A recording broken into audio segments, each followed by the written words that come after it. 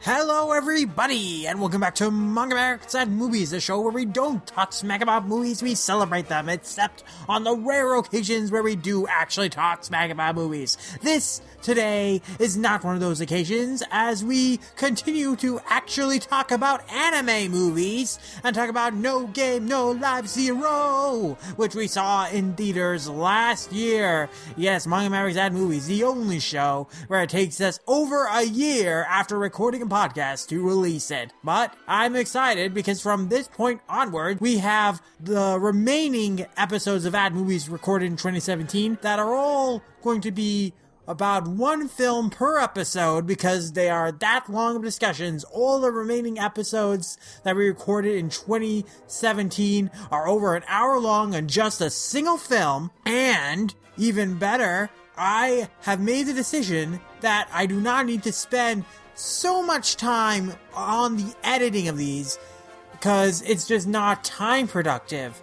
But that's okay because the quality of each podcast is already pretty good because they were all recorded on like one single audio file since Wheelord and I recorded them together at home. So you should be able to listen to all the remaining At Movies episodes, all I would say 8 remaining episodes from the year 2017 that will come out before the end of this year, 2018. I'm going to promise you that I will get them out before the end of this year. All the episodes we recorded in 2017 will be out by the end of 2018. And we are going to continue on talking about some anime movies with No Game, No Life Zero. And there's only 2 more of these At Movies episodes from 2017 that are actually about anime movies. In fact, one of those was recorded in 2018 and not 2017. And you'll probably listen to that next time. But again, for now, we're going to talk about No Game, No Life Zero, the prequel film to the hit anime TV series No Game, No Life that I really liked, Wheelord really liked, and I hope you will really like our podcast on the film. So, enough procrastinating, let's play! どこから話せばいいんだろう待ちくたびれても終わりだなんて言わせないから書き殴った無意識の衝動を連れて何もかも壊したら不可能を始めればいいんだ There's a reason that we came across in this world There's a reason that we called the magnetic wave 傷つけ合う世界はどこへ Welcome to Manga Mavericks and Movies, the show where we talk smack about movies. Though we're not talking smack, as usual, about movies. The catchphrase is a lie. It's only applicable on certain occasions, and this is not one of those occasions. We really should have recorded that episode about Wind River, because then we'd be talking smack about a movie. Yeah, but that has nothing to do with the movie we saw. Yeah, not at all. Nothing thematically, conceptually at all, because the film we saw was No Game, No Life Zero, the prequel to the hit anime No Game, No Life, adapting the 6th volume of the light novels. It's a backstory set 6,000 years before the events of the series, focusing on how the world of No Game, No Life came to be the way it is in the show. How it transformed from this war-ravaged world full of fire and darkness and ash that burns your skin into a colorful, relatively peaceful world where no one solves their conflicts by killing, but by gaming. And it's a really cool story. Conceptually especially, just the idea of the characters, humanity in this film, figuring out a way to manipulate the other races into a stalemate, and then shifting the rules of the world so that conflicts would no longer be resolved through war, so no one would have to die in warfare and for, like, this big power struggle between the races. It was super cool to see how that story played out. Yeah, definitely. Yeah. because this is a prequel, we don't really have the established characters from the show in this film. They certainly look like them, though. Yeah, the character designs are rather lazy in this regard because there are obvious stand-ins for Sora and Shiro in the form of Riku and Shivi. But their personalities are vastly different. The character designs, though, Riku is basically Sora, but with white hair. Yeah, pretty much. And Shivi is... She's Mecha Shiro. Yeah, she's Mecha Shiro, and she also has purple hair. So, basically the biggest difference between the characters is their hair colors. And otherwise the designs are pretty similar. Steph looks exactly the same as her, past counterpart. Yeah, Corone. Although, again, the personality of Corone is completely different. Yeah. Though I guess it works better that they look the same since they're related. Yeah. So. With Corone, it makes sense because Steph is her descendant. Yeah. With the other two, with Riku and Shivi, I mean, maybe Sora and Shiro are supposed to be reincarnations of them. I'm not really sure. But either way, they were compelling characters, Riku especially, where Sora was this very aloof, carefree guy. He didn't really struggle. He didn't really get down in the dumps. He always believed he would win. Riku is a lot different. He's been through hardship in this war-ravaged world. When he was a kid, his town was decimated, and he was the only survivor, and he's had to go through life sacrificing people in order to survive. He has had to order 48 people to their deaths so that he could survive. And he had to do that because he was made the leader of the colony that, is the last survivors of humanity. So he has to survive in order to lead his people. But to do that, to get out of dangerous situations, life-threatening situations, he has to sacrifice others. And it's just constantly wearing him down. And he's not at peace with it. He's not, nihilistic. He puts up a front, and especially in front of his community, that, okay, we're not gonna get emotional about this. This is the way it is. I'm sorry. But in private, he is, so frustrated, so distraught. He's bashing up his room. He's destroying his shelves and desk with his bare hands until he bleeds, and he's wailing and bawling and righteous indignation that this is unfair. How can I do this? How can I sacrifice the lives of so many people just to keep myself alright? This is not right. This is bullshit. And he just really hates the way the world is. He really hates the kind of person that he has become, having to sacrifice so many people in order to survive. It's really compelling scenes. Like the scene where he's telling the little girl, Nona, that her brother has died.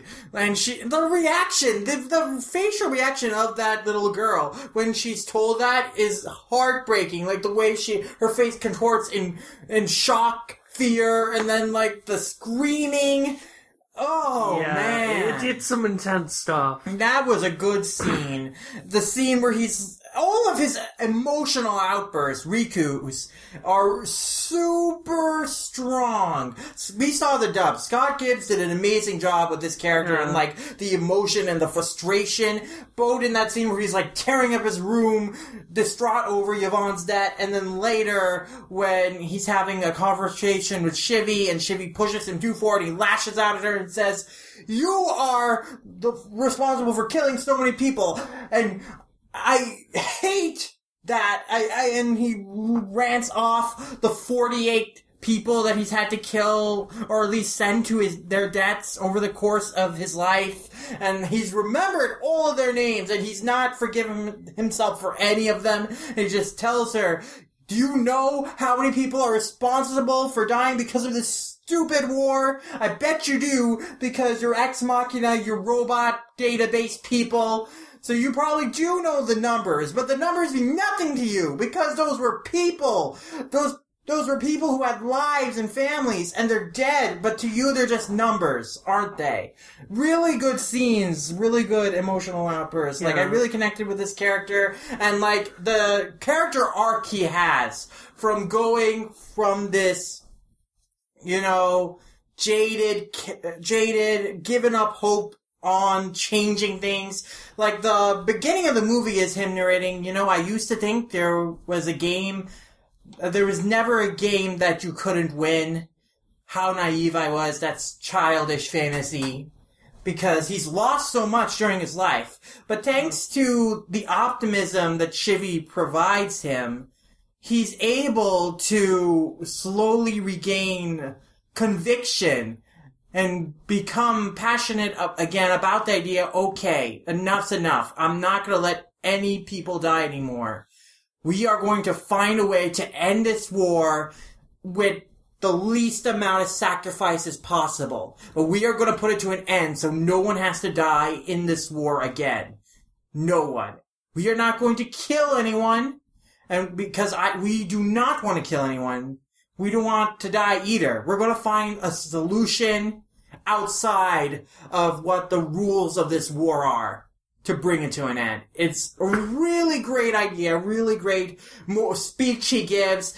They showed in that long interview with the English dubcast at the beginning of the movie, or even before that, in the recap of the story of No Game No Life, the first season, they showed the scene where Sora is giving that speech to the people about, hey, humanity is weak, but that's okay, because we survive because we are weak. We have become great because we are weak, and we continue to fight. We know that we are weak, so that's why we continue to try harder. And that's paralleled in this movie, in the scene that Riku gives the people.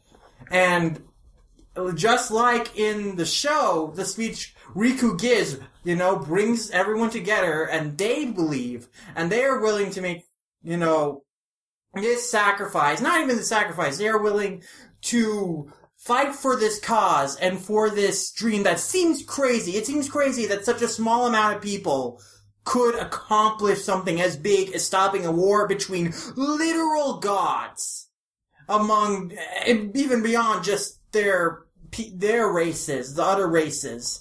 The gods, even above them, they're trying to stop and manipulate into stopping this war.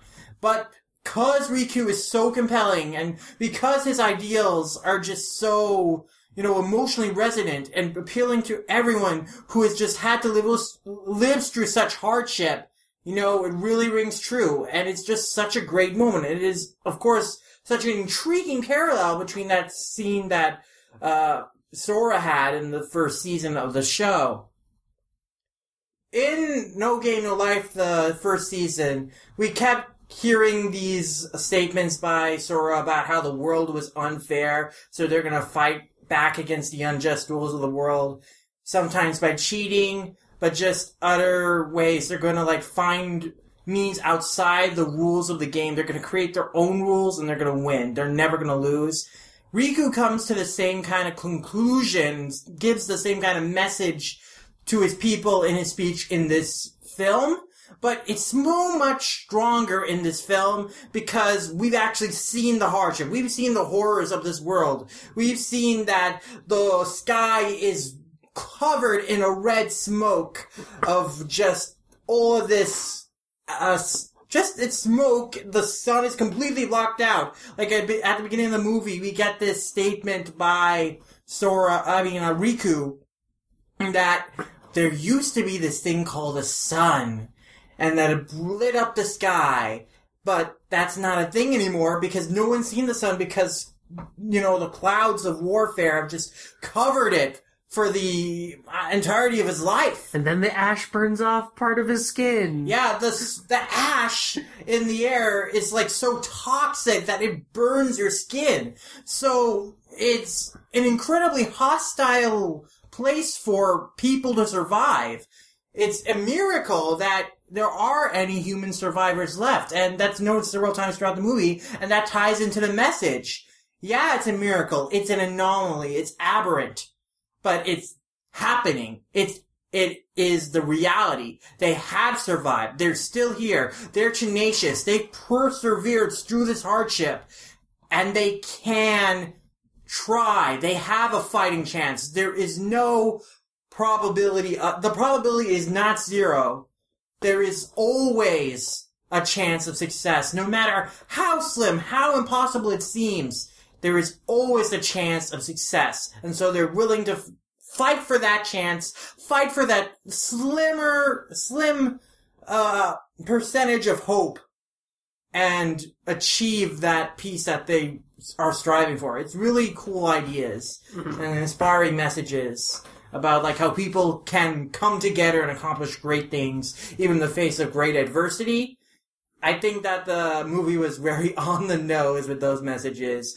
One of the biggest weaknesses of the movie is the dialogue, I feel, because they keep repeating this idea of the heart. Because Shivy is this ex machina. She's this cyborg robot who belongs to this big collective. But because she was so interested in the idea of the heart or human emotions, she left the collective, or rather she was rejected because it was interfering with her, like, cognitive abilities, or like her role to operate within the collective. So she was ejected from the collective to pursue this idea on her own without interfering with the collective's objectives.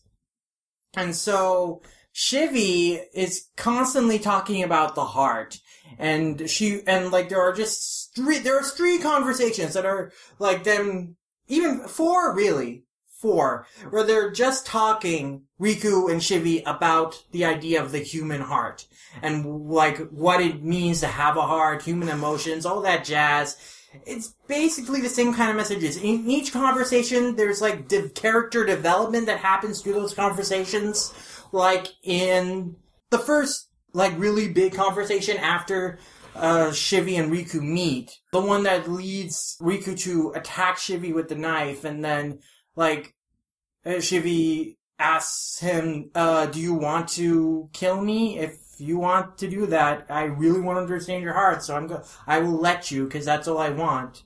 But then she also understands, like, oh, the way I've been speaking about this, and about this war has been hurting Riku emotionally. So over the course of the film and through these conversations, she is slowly learning human emotions and like what like it means.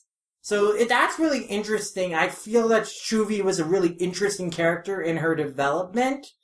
I just think that the way the conversations are written, with just so much emphasis and repetition of the heart, it just gets really tiring. And especially because the knee-jerk reaction to people talking about the heart is like, oh my god, this is so corny.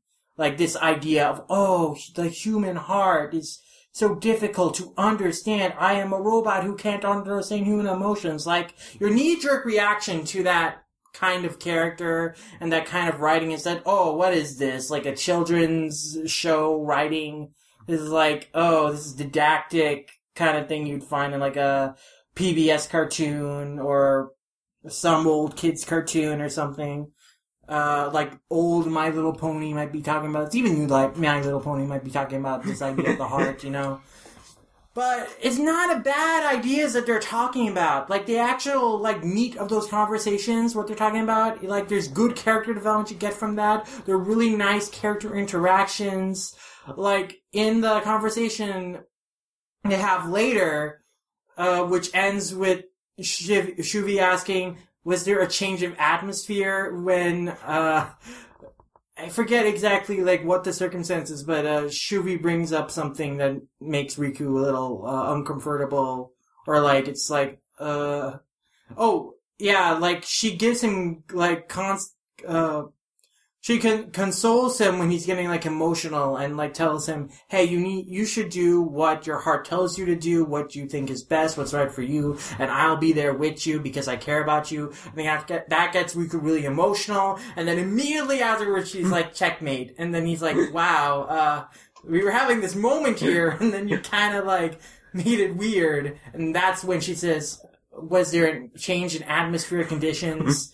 And, like, she's phrasing it because, like, the atmosphere outside of the ashfall. That's, like, why they're kind of, like, hiding and playing, like, chess just to buy the time to begin with.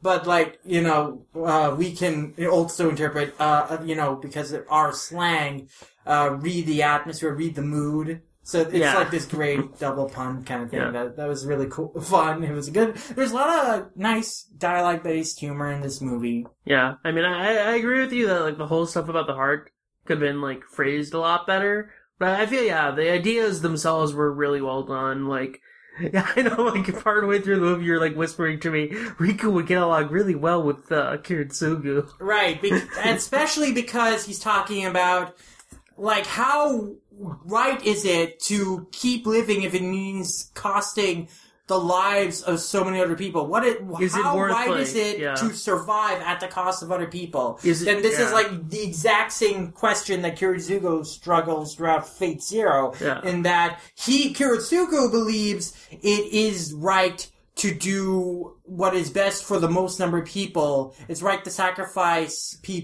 some people for the greater benefit of the good. But if that sacrifice is gonna keep happening, is it really... worth. And Riku is way better than Kiritsugu in this regard, because he recognizes this, whereas it took Kiritsugu, like, to the end of Fate Zero to, like, Kiritsugu was, like, in denial. Thinking was a fallacy. Uh-oh.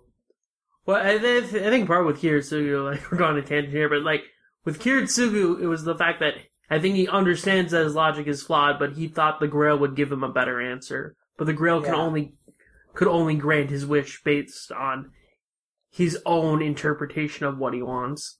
Right.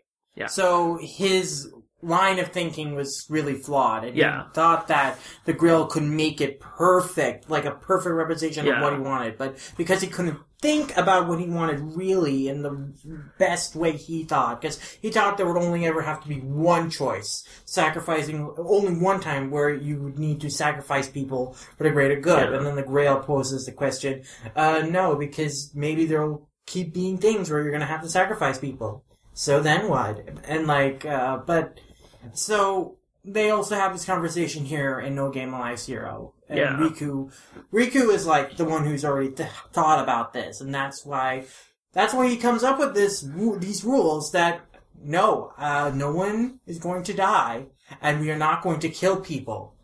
No sacrifices for the greater good. Everyone will come out of this alive. Mm-hmm. And then ultimately, it does not pan out perfectly. There does need to be sacrifices.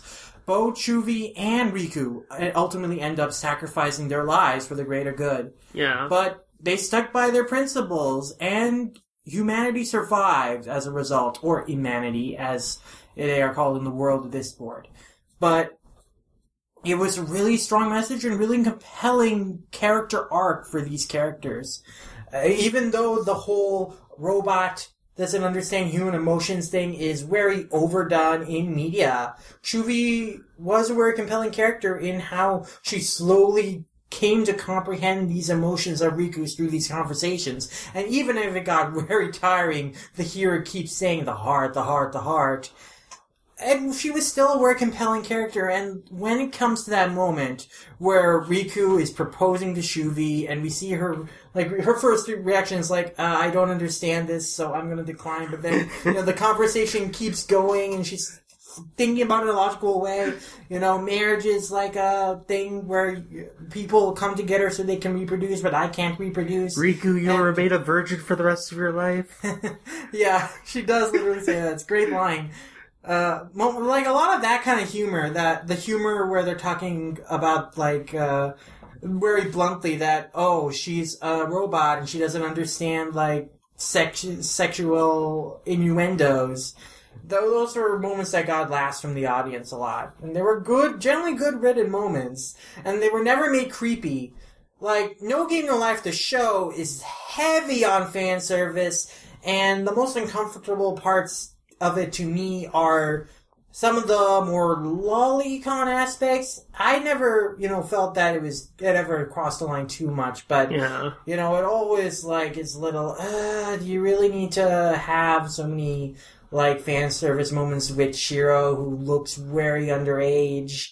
And Chuvi, looks exactly like Shiro. She is, underage, but, here, it's not about, like, sexuality. Like, Chuvi is never, like, presented in fan servicey moments. There's never exploitative moments. Like, even in the baiting scene, there's no fan service shots, really. It's just pretty, straightforward about the story, and it doesn't digress into those moments, even just for cheap laughs. like, it's very focused on telling this serious story and telling it right, and really focusing on the emotions of the characters, and, it knows, I think the director knew that, like, having fan service moments in this movie, like, during these important conversations, it would break the tone. Like, it's really nice that they were able to distinguish this contrast, because No Game, No Life, Zero, like, it's tonally so much different from the regular show. The regular show is very much kind of a comedy, kind of over-the-top, kind of like, I guess, game series overall. This is just very much a very serious, kind of depressing story in a way. So, like, it was a good thing that they didn't, like, stoop to doing the same fan service tropes that, like, people have problems in the anime for.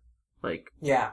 They stuck with what they believe would fit the material best. But what I'm also getting to here is, I was a little skeptical of the romantic tease between Riku and Shuvi in the movie at the start, especially since in Shuvi's introduction scene, she makes a joke about, God. Hey, big brother, I can't live without you. Please make a woman out of me. And so there are these little sister lolicon jokes that, got a laugh from the audience, because they were, like, funny jokes because they timed them well. Like, in that first moment of that, there's this big dramatic build-up because, oh crap, is this Ex Machina girl gonna kill Riku or gonna, like, damage him? And then her reaction is, oh, big brother! And you're like, huh? And what's really, sells it is that Riku's character is never, never crosses a line into creepiness, or there's never any moment where you feel weird about their relationship, or anyway, that, like, something is kinda, not right about it, because Riku is, like, very, like, normal person, he doesn't, like, react to situations in a way you'd expect a typical anime light novel protagonist to, or even, like, Sora to in these kind of situations. Although there are definitely moments, like, when he's rejected by Shuvi when he proposes, that was, like, very Sora. But overall, like, because he's a more serious character and he has other priorities, there aren't, like, many comedic asides where he's, like, reacting, oh, this is weird, I'm getting flustered and embarrassed, so that's really refreshing that we don't get those tired cliches out of it. And it also just makes, because, like, he has this nonplussed reaction, or he has this very, like, straightforward, that's not proper behavior, don't say those kind of things. Because his attitude is like that, it just makes those moments funnier. And there aren't that many moments like that. There are only 2, big brother jokes. And, so it doesn't overstay its welcome, like, the heart, jargon does. Mm. And, it doesn't make that much sense why she, says those lines. Like, in the movie she says, that is the most logical response I thought in order to communicate with you. And Riku is like, really? That's kind of weird. You could try better, because that's not how normal people talk. So it's kind of weird to me, like, why she thought that would be the best way to communicate with Riku, is to talk like a Emoto character archetype from a trashy light novel. Was that the real reason that the war started in this board? Yes. Over people wanting to marry their little sisters. Oh, and God. So it was a war between the pro-little sisters, anti-little sisters, and the people forgot the reason why the war started over time, but only the Ex Machinas kind of remember the cultural memories of it, or at least, like, the light novels that inspired the trend. Like, she remembers Oremo, or some bad little sister. In No Game, No Life's case, Eromanga Sensei more so, probably. Yeah, I mean, in No Game, No Life's case, it's mostly just parroting the incest thing. Yeah, there's never this indication I got where Sora and Shiro were romantically interested. Their relationship is very much family. Like, most of the people... But that's why it's even creepier, why there are fan service moments with Shiro in No Game No Life. That's why it was always more weird, is because they were, family. it was kind of weird to have these fan service moments. Yeah. But, they're not related in this movie, Riku and Shuvi, and, the age difference is irrelevant because there's no sexuality to the relationship. It's not about sex. It's about the emotional connection they have, and that it is only about that. And so that's why the romance really works for me, and why I could really, get into it, even though, her character design is very much still, she looks underage. She looks like a little girl, but it's not, it's fine because she's a robot, and it's only about the emotional involvement. It's only about the fact that both Riku and Shuvi love each other, because they bring out the best in each other emotionally. They are pillars for each other to grow as people, and that's their connection. It's sweet, it's cool, it's heartbreaking, and yeah, I could really get into it. It was a good romance that was developed well and paid off well, and, a tragic way, but a satisfyingly tragic way at the very least. Yeah, definitely. So I really enjoyed that aspect of it. And yeah, again, the coolest thing to me about this movie is the world building and how the game of this movie is. Because in the show, the games are all twist on, normal games we have or fantasy games. And it's just, the fun of it is seeing what Sora and Shiro do to manipulate these games to their advantage and how they win against, opponents that may be cheating or are just too good. But they always come out on top because Blank never loses. And in this game, humanity is the greatest of underdogs. There are so few of them left, and they're going up against the little gods. And all they're doing is manipulating the situation to get the war zone outside of where humanity is situated so humanity can be safe, and then have each faction fire off their deadly world-destroying weapons at each other at the same time, so it creates this giant ball of energy that they can use to finally create the conceptual thing that is the reason the war is started. That doesn't exist, but the reason the war is that they're all fighting each other, all the gods. They're all commanding their people to fight each other so that only one remains, so there can only be one true god. And the thing that will end the war is if they create this conceptual, MacGuffin. I forget what the actual name of it is. I don't know if the name is that important. It's just a MacGuffin. It's just, the reason they're fighting the war. And what it does is that it just gives them, the ultimate power to change the world for the way they want it to be.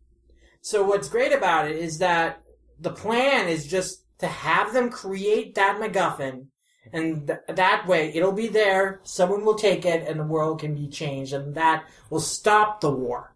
And then what's great about the climax is that even though Riku himself cannot grab the MacGuffin and, become it the ruler of the world, because it's not something that mortals can touch, because the movie sets up that he has been, in contact with the god of games. He's been playing him ever since he was a kid, and it pays off here because he prays to the god of games that, hey, you're the only god that I ever really believed in. This is the only time I'm placing my faith in God to, please make this world better. And so, the god of games, Tet, he does that. He gets the MacGuffin, and he becomes the god of the new world, and he changes the world into the one that Riku wanted, a world where people will not die in wars for conquest and power just needlessly. Instead, everything in this world will be decided by games.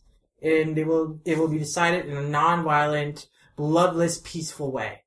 And of course, it's not a perfect world that is free of any problems, as we know in No Game No Life, the show. But it's a peaceful world. It's a world without suffering, without the hardships that Riku and humanity had to suffer through before. And that's what's really cool. What's really awesome about this story of like how just the belief that you could change the world and like there is another solution to the choices that you're given. Like this is a idea expressed in Trigun and some other stories. You're given a choice between two things, to kill or not kill, for example. But there's always another solution. And then if you really work hard for it, you can enact that other solution. You can reach it. And that's what Riku manages. And it takes sacrifice. Shuvi has to sacrifice herself in order to make this plan a reality. Riku, one thing I really would have liked to see was, like, just every single process that, like, broke Riku down. Like, we definitely got, like, one moment of it where we see the black ash, like, has completely, like, eroded his skin. And that, but, like, it continues beyond that, and we don't really see the montage of that. I think it's just assumed that the corroding just, like, made him, like, force him to, like, amputate off his arm. Yeah. Because it was pretty much poisoning his body. But it was like a series of events that just continually wore Riku down. In the same kind of way that Vash in Trigun, kept getting scars and scars over the years he was alive because of his non-violent solution requiring him to make that sacrifice of his own body. Riku also does that in this movie, and, he's in such poor health that he basically, dies at the end of the movie because, he was on his last legs in that final war, the final battle to begin with.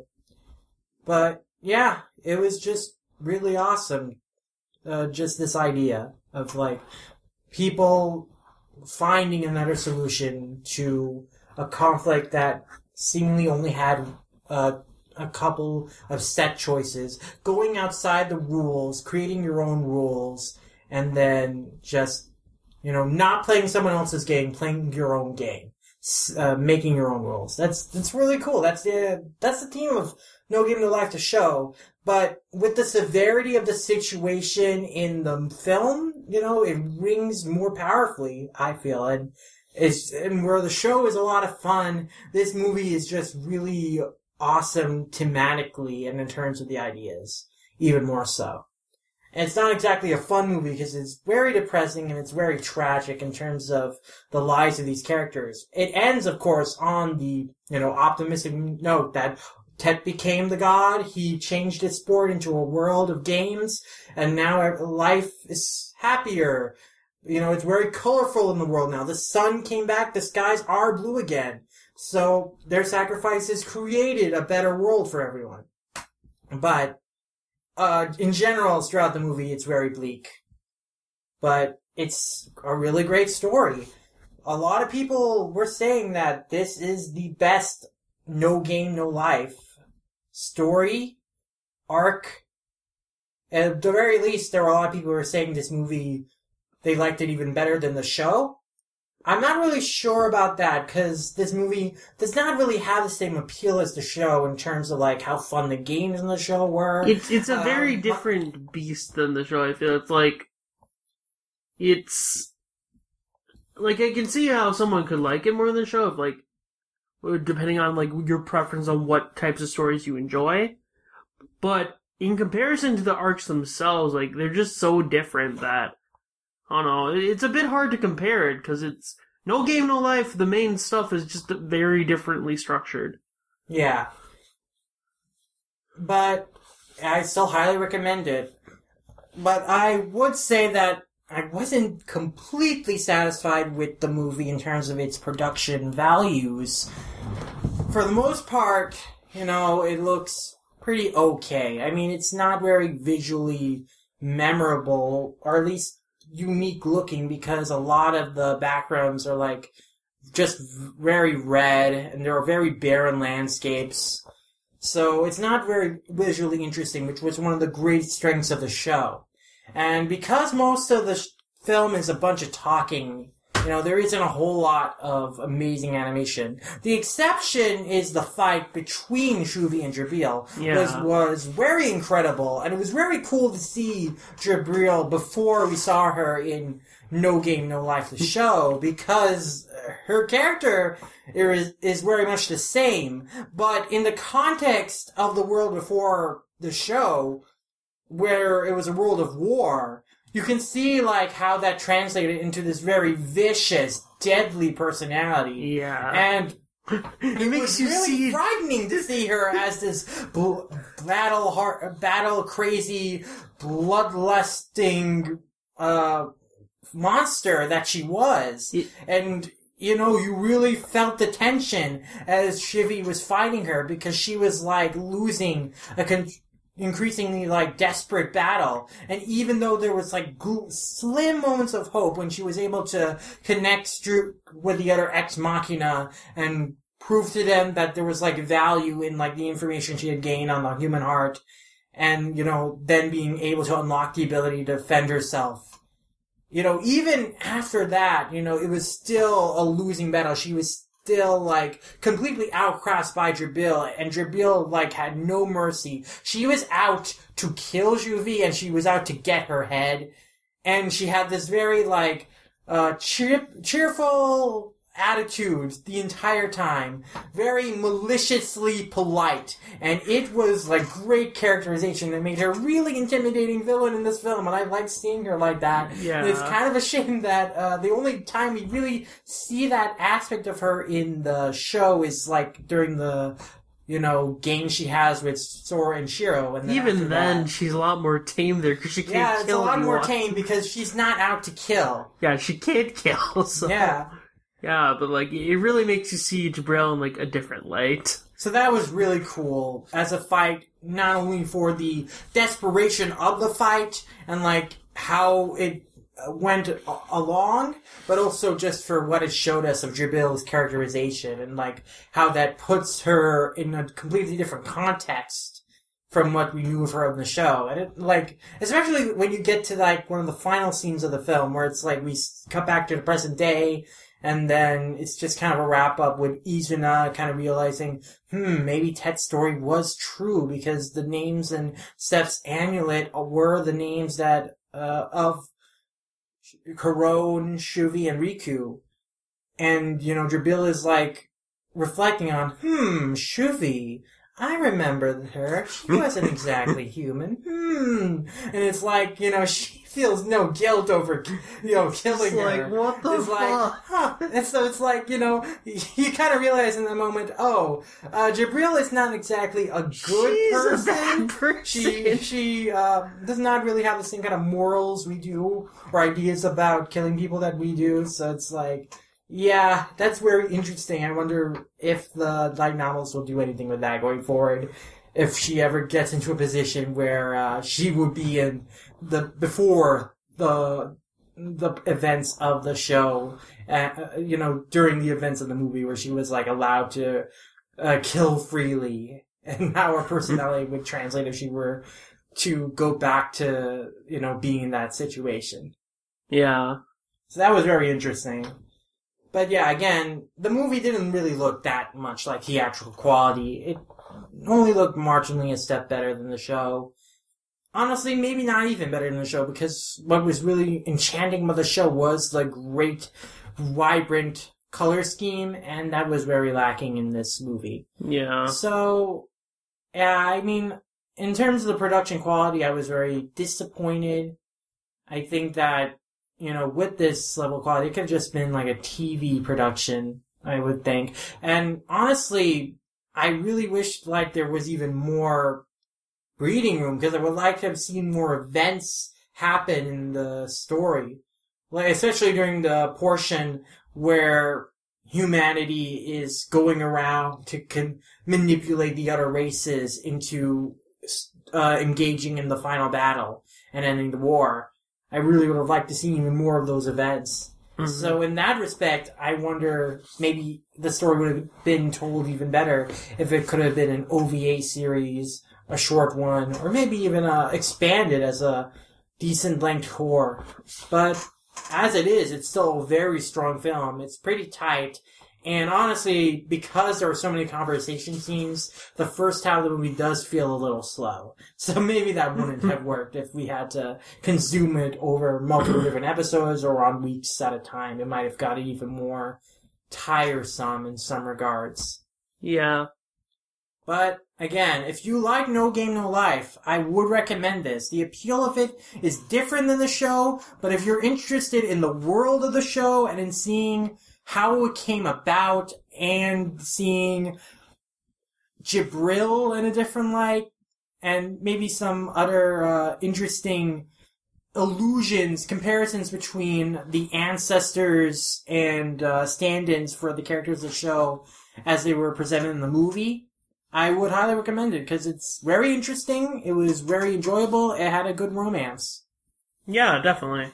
But I will have to close off here talking about the theater experience, because one of the things that left me a little disappointed with the experience I had with the movie was the engagement of the audience. Because they did laugh at a few moments, but overall I felt that they were not really engaged with the movie for whatever reason.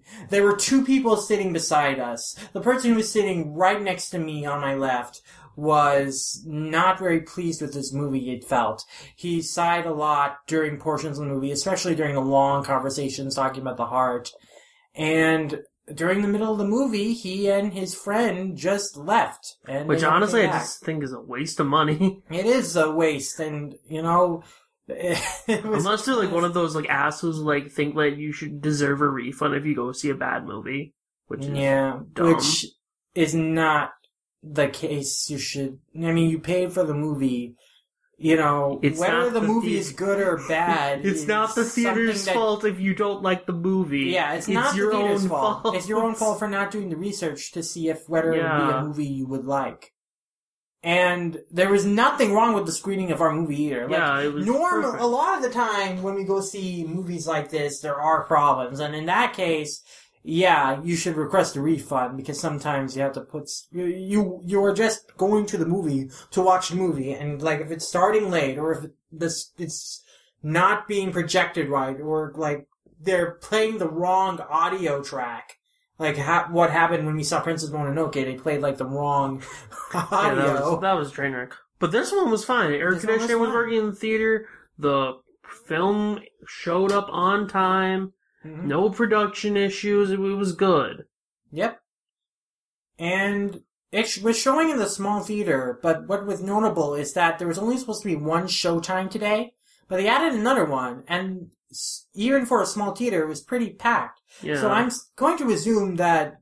I'm assuming the sub-screening did really well. Yeah, I'm assuming that the movie did really well, like, in our area, in Eden Prairie. And I guess there were a lot of No Game No Life fans or just anime fans who wanted to see this movie. Yeah. So that was very interesting to me, because it's a rare occasion. This happened with Your Name, but... Your Name's an entirely different beast, though. Yeah, and... In New York, this happened with Sailor Moon R, the movie. That happened with Sailor Moon R here as well. Yeah. Like, of course, I think they showed that at Southdale. Yeah, but for a franchise as small as No Game No Life, not to say No Game No Life isn't popular, it's popular. Yeah. But compared to your Sailor Moons or your Yu-Gi-Ohs and stuff, it's a niche franchise. Definitely. It's not as big a franchise as those, so it was definitely surprising to see that the movie was performing well, even if, I guess, the audience reaction, at least in our theater, was not the best. There was definitely a guy I heard said that after the movie that it was boring, which, I mean... I think a lot of people who didn't like this movie weren't aware that it was going to adapt Volume 6. There was someone who was talking to his friend that, this movie adapted Volume 6. Yeah. He was talking about, like, what the first season adapted, and... Yeah, so there are people who clearly know, but... Yeah. I mean, there were people who knew about Katakawa and how they fired the director of Kimono Friends. So people were discussing that after the movie. How they should have boycotted the movie because of that. Yeah. Guys, if you're going to boycott Katakawa, you're basically going to be boycotting every single light novel anime you've probably seen. So good luck with that. Maybe is not the worst idea, considering how most light novel anime are. But then again, there are good ones. Like Kanaka also has a lot of the good ones, like ReZero and Konosuba, though. So that's true. Yeah. Like, they're the Shueisha of light novel companies. You can't really abandon them. Right. I mean, there were anime fans in this theater, though. Yeah. It's a shame that not a lot of them seemed to really engage with this movie. There was no applause. There was laughs, but, because this was not a comedy. I think some people were probably expecting, even if it wasn't going to be Shiro and Sora as the main characters, that it was going to have, like, funny moments. It did have funny moments. Well, if it's going to be comedy focused, I mean. Yeah. Like, which this isn't a comedy focused thing. If you have ever heard of what happens in the novels for this, which I know a lot of people are aware of. This is what happens in Volume 6. Like, that's, at least, like, from my experience, a lot of people know about the backstory being depressing. Mm-hmm. So, I think a lot of these people aren't as well versed in No Game, No Life. So I think when they were going into this, they were expecting something entirely different. Mm-hmm. Which, Madhouse and Kadokawa, when they greenlit this, they pretty much said almost right away that this was going to be Volume 6, this was going to be the backstory. So it's not like they were, like, Kadokawa and Madhouse were, like, trying to subvert people's expectations. They told everyone up front what it's adapting. Yeah. So, I think a lot of it's just people's lack of knowledge of the material itself. Yeah. And just misguided expectations. Yeah.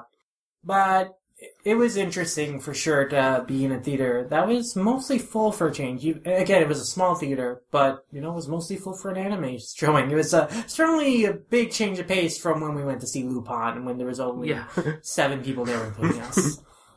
Yep. And after the movie, we got comments on our t-shirts by this little girl. I'm surprised someone brought their little girl to No Game, No Life. Yeah, I did not realize she was complimenting me at first, so I was a little late in saying, "Oh, thank you." But yeah, that was very nice of that little girl to comment on our t-shirts. And she, because you kind of was walking by her, she ran up to you to compliment you on your t-shirt. So. Did you say thank you to her? Yeah, I did say that. Thank you. Yeah. It was a nice, budding anime fan. There was a surprising amount of parents and children in that audience, actually. I'm kind of concerned if children have been watching No Game, No Life. Yeah, the show for sure is not really for children. Child-friendly. This movie is a little more child-friendly, and again, with all this conversation of the heart, it did feel like more... it felt pretty on the nose with the themes in a way that children's media were, so I think if you were a parent who did not know that this was not for children, you could be confused for that. Let's go watch this fun film, No Game, No Life, Zero, but kids. again, content-wise, with the way the dialogue was written, I think a parent could assume, this is sure a kid's thing because of the way dialogue's written. Yeah. Again, the dialogue could have been written better. These hard conversations could have been a little more subtle, less on the nose. They were interesting content-wise, but in the way they were written, definitely got grading. And just also to mention it, at the beginning of the movie, we got a recap of the events of the TV series, which was pretty okay. It went on fine. It showed important scenes that informed you of what you would need to know to get the most out of the movie, especially that scene where Sora is giving a speech to humanity. Since there is a direct parallel, Riku's doing that in the film. That was a good scene to include. And there was also interviews with the English dub cast, which was okay. I feel like it went on a little too long. They also interviewed some of the characters that have very, minimal roles in the film. Yeah, Izuna's voice actress didn't really need to be interviewed. They only did because Izuna's popular. Both Izuna and Tet, even though they were in this movie, they didn't do that much. Tet's supposed to be the narrator, but Tet doesn't really show up until the very end. Yeah. He shows up as, a silhouette, because they, are always alluding to the fact that, Riku has been playing him in chess. But the climax is him. The resolution of the film is him becoming the god. But speaking role-wise, Tet doesn't have that many lines. Yeah, neither Ted and Neeson. Like, really, you only had to... You only needed to do Shivy, Karone, and Riku. Yeah, everyone and Jabril. else. Jabril had a significant Even role. Jabril, though, I feel like you could I think Jabril out. you could do fine, because Jabril had a significant role. She killed Shivy. Yeah, that true. fight scene lasted a good while, too. Okay, yeah, that's true. I don't know. I'd say, like, she didn't have as much nearly as much focus as, say, Riku or Shivy. It was a fine interview with the dub cast. I do like always hearing what actors have to say about their roles. And since it was paired with the dub screening with this movie, I think it was perfectly fine to include. Of course, if it was included with the sub screen, I hear it was. I can definitely hear, groans from sub-only purists about, I don't care what these dub actors' thoughts on their characters are. I only care about the sub actors. So, I mean, it worked out because I like the dub. I watched No Game in Life dub first, and I enjoyed the dub. Yeah, I have a lot of problems with a lot of Sentai dubs, old and new ones. That poor Food Wars dub. But, yeah, like, No Game, No Life, I feel like it has a very solid dub. And I feel like Sentai in general is just good with, like, more comedy-focused dubs. Mm-hmm. But the fact that they were able to, like, this cast and the same director were able to take something that's very different in tone from the original No Game, No Life and still perform it really well. Like, really well. Just was really, happy for me. Nice for me to see. Yeah. Overall, I enjoyed the bonus features, but there was also that element of where I was also getting a little frustrated and like, come on, I actually want to see the movie now. Yeah. I was worried, like, oh my god, how many people are there interviewing? Like, as a standalone feature, like, if it was included on the DVD, and I chose to watch it, that would be cool. Yeah. It's just that when you're sitting through a movie and you sat through a 5-minute recap and now you're sitting through a 10-minute, 15-minute thing, 20 minutes, from the beginning of the showtime until the movie actually begins. I guess it's actually more interesting than trailers. It actually has more point than that. Yeah. But, it feels like it's going on way longer than trailers do because trailers are a lot shorter and they have faster cut editing. One thing I liked about the editing of the interviews, though, is that they edited in clips where it felt like the characters were commenting on what the actors were saying, which was very clever of them, so I liked that. Yeah, I mean, even though, it's basically replacing the time of trailers, like, I feel like during trailers, people have this mentality of, oh, wait, I don't have to pay 100% to the trailers, and, like, lots of people are on, like, their phones during trailers. Well, during something like an interview, it's kind of, like, feels awkward to take out your phone or something if you're, like, zoning out. Mm-hmm. So, overall, I prefer interviews with production staff and seiyuu, and I think that, especially when you're pairing it with a theatrical release, and a sub screenings especially. It makes no sense to have that, like, preview thing, the dub preview thing with the sub screening. It would certainly be interesting if they had made one with the seiyuu for the sub and then one with the dub for the dub. Yeah. I'm pretty sure... That would also encourage people to watch both versions, which would be a very interesting tactic. But either way, for us it worked out fine, but I could definitely tell the audience was getting a little bored with it. Yeah, especially I don't think a lot of casual anime watchers actually care about voice actors, as sad as it is. Yeah, a lot of people in general just care about the entertainment. They just care about the product people. And not the people who make it. Because fuck them. That is why the animation industry and art industries in general get exploited a lot. Because people do not... Because people are pieces of shit. Care about the work that goes into making great art. But I care. I was glad to hear the voice actors' thoughts on their performances. And it was cool. Thank you, Sentai, for putting out this movie in theaters, because I wanted to see this movie in theaters, and I was like, man, the chances of it seems slim, but thank gosh. Yeah. It's too bad we don't get Aniplex screenings, so we can't see Fate Stay Night Unlimited Blade Works, we couldn't see Kizumonogatari, we couldn't see... Pretty much anything aside from SAO for some reason. There's something else we couldn't see either that really made me sad. Even for SAO though, they only had sub screenings. Like, when they came around for the dub, the Minnesota never got the dub screenings. That's interesting. Yeah, it's especially weird. since that screening we went to was sold out. Yeah, completely sold out. Yeah. Yeah. But, hey, we lucked out. I guess No Game No Life is really popular in Eden Prairie, Minnesota. So. I guess so. Yeah, I never would have guessed. Yeah. I'm just very glad that, even over here we get enough anime movies, even if Aniplex likes to cuck us. Yeah, goddamn it, Aniplex. Why don't you want me to buy your product? Yeah. Let me buy it. So we gotta drive to Michigan or Wisconsin or wherever it's closest. I think it's Wisconsin. Yeah. Yeah. It'll be great when I go back to New York, whenever I go back to New York, because then I won't have to worry about that, because I can watch anything. You'll in get New York. every movie. New York gets everything. New York and even more. And even film festivals. festivals. True, even more. Well, I'm glad that we could see this movie, and this was a great episode. This conversation went on longer than I expected, actually. I didn't think it would be a full episode, but hey, there was a lot to talk about this with this movie. I really enjoyed it, so yeah. Yeah. Whenever Sentai releases this on a DVD and Blu-ray, go check it out. It's a good time. It's a good time for sure.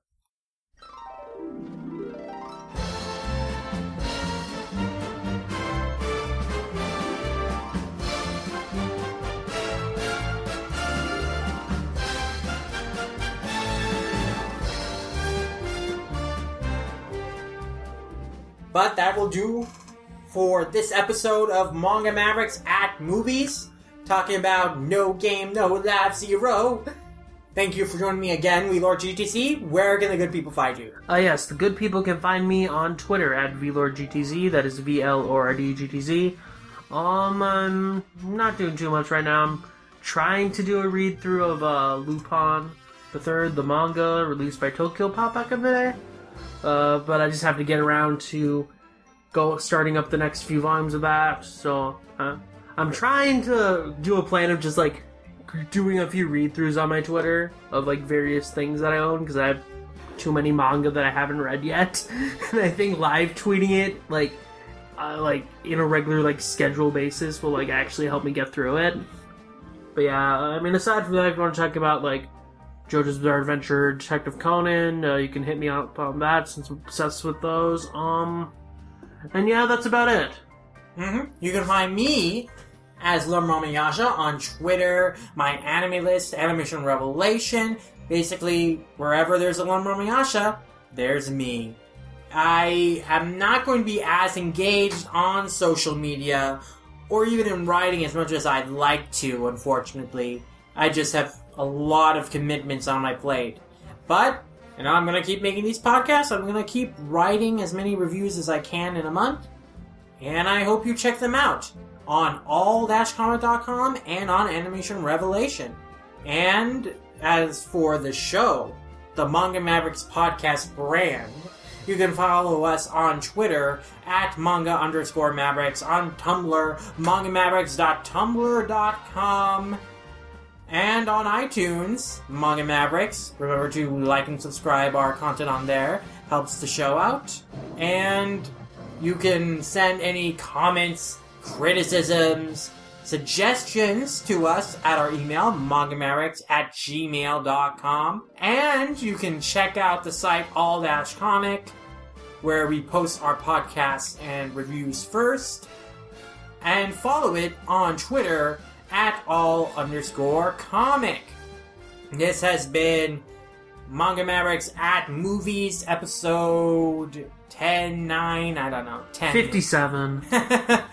This is probably like the 57th recording, maybe, I don't know. Probably.